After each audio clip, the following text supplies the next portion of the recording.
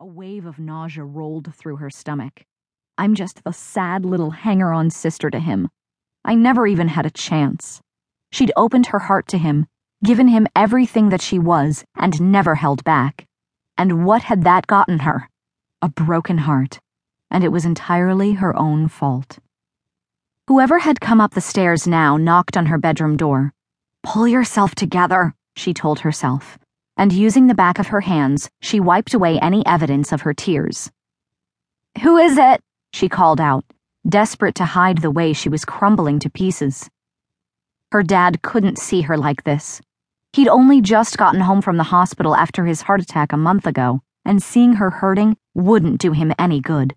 He was supposed to be resting, letting the new ranch hands and construction workers handle all the heavy lifting and major work. Not that Jim Taylor ever understood the idea of resting. "Callie, it's me, Wes." Wes Thorne's voice was soft on the other side of the door, as though he was trying to be nice. He wasn't nice. He was a wolf, a predator. She'd figured that out the moment she had first laid eyes on him when he and his sister Hayden had shown up at the ranch to tell Fen who he really was and to take him home, away from her.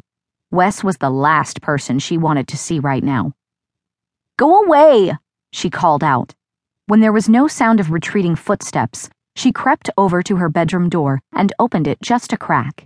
She came face to face with an expensive suit shirt and an immaculately tied silk tie. The man always looked like he'd walked out of a Vanity Fair magazine ad. Raising her gaze up his chest, she saw his throat, then his full lips, and finally, his cobalt blue eyes. Wes, the harbinger of her own personal doom, stood there, worry knitting his brows as he gazed down at her. "Are you all right? I thought I heard." He studied her, probably seeing her red eyes. The last thing she needed was his pity. "I'm sorry." She shoved past him, escaping her bedroom and assessing his gaze as she ran down the stairs, tears almost blinding her vision.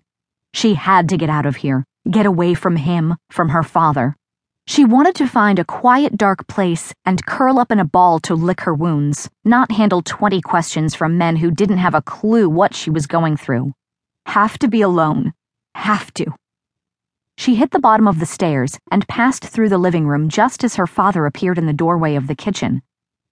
"Callie, honey, you okay, sweetheart? You look like you've been crying." Jim started toward her, but she held up a hand. "I'm fine, Dad. I just need to go for a ride, okay? I'll be back in a few hours." And without another word to him, she rushed out onto the small porch of their ranch house. Even as the fresh Colorado mountain air hit her lungs, it wasn't enough. She still couldn't breathe. She needed space, distance to clear her head. She hoped both Wes and her father would leave her alone. Wes would hopefully focus on what he always did: business. If he stayed close to the new cabins being constructed, she could avoid him. Something about him unnerved her. He was so damn quiet and intense. She didn't like that intensity. It made her pulse beat faster and her palms sweaty. Not like Fen. Fen was safe, didn't make her edgy or her breath quicken with a queasy anticipation. It was too confusing. Wes made her feel like a skittish barn cat. Shoving thoughts of him away, she sprinted to the barn where her quarter horse, Volt, was in his stall, happily munching on oats. This is what she needed. To get outside and ride away from everything that left her hurt and confused. Volt was fast, and he'd help her escape. Ever since she'd been a child, riding had been her outlet, a way to get free of everything. It was her father's fault, really. When her mother had died, Callie had been only 4, and her father had bought her a small pony to give her something to care for and to learn to ride. From then on, riding had been her go-to cure for a broken heart.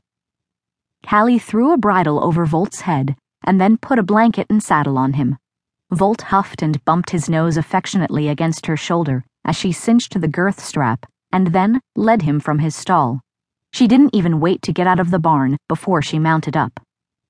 Once she was astride the horse, she kicked his sides, clicking her tongue, and Volt jolted forward. She broke him into a canter to warm him up. He didn't need much to get into the rhythm. Another swift kick, and he was shooting across the back field.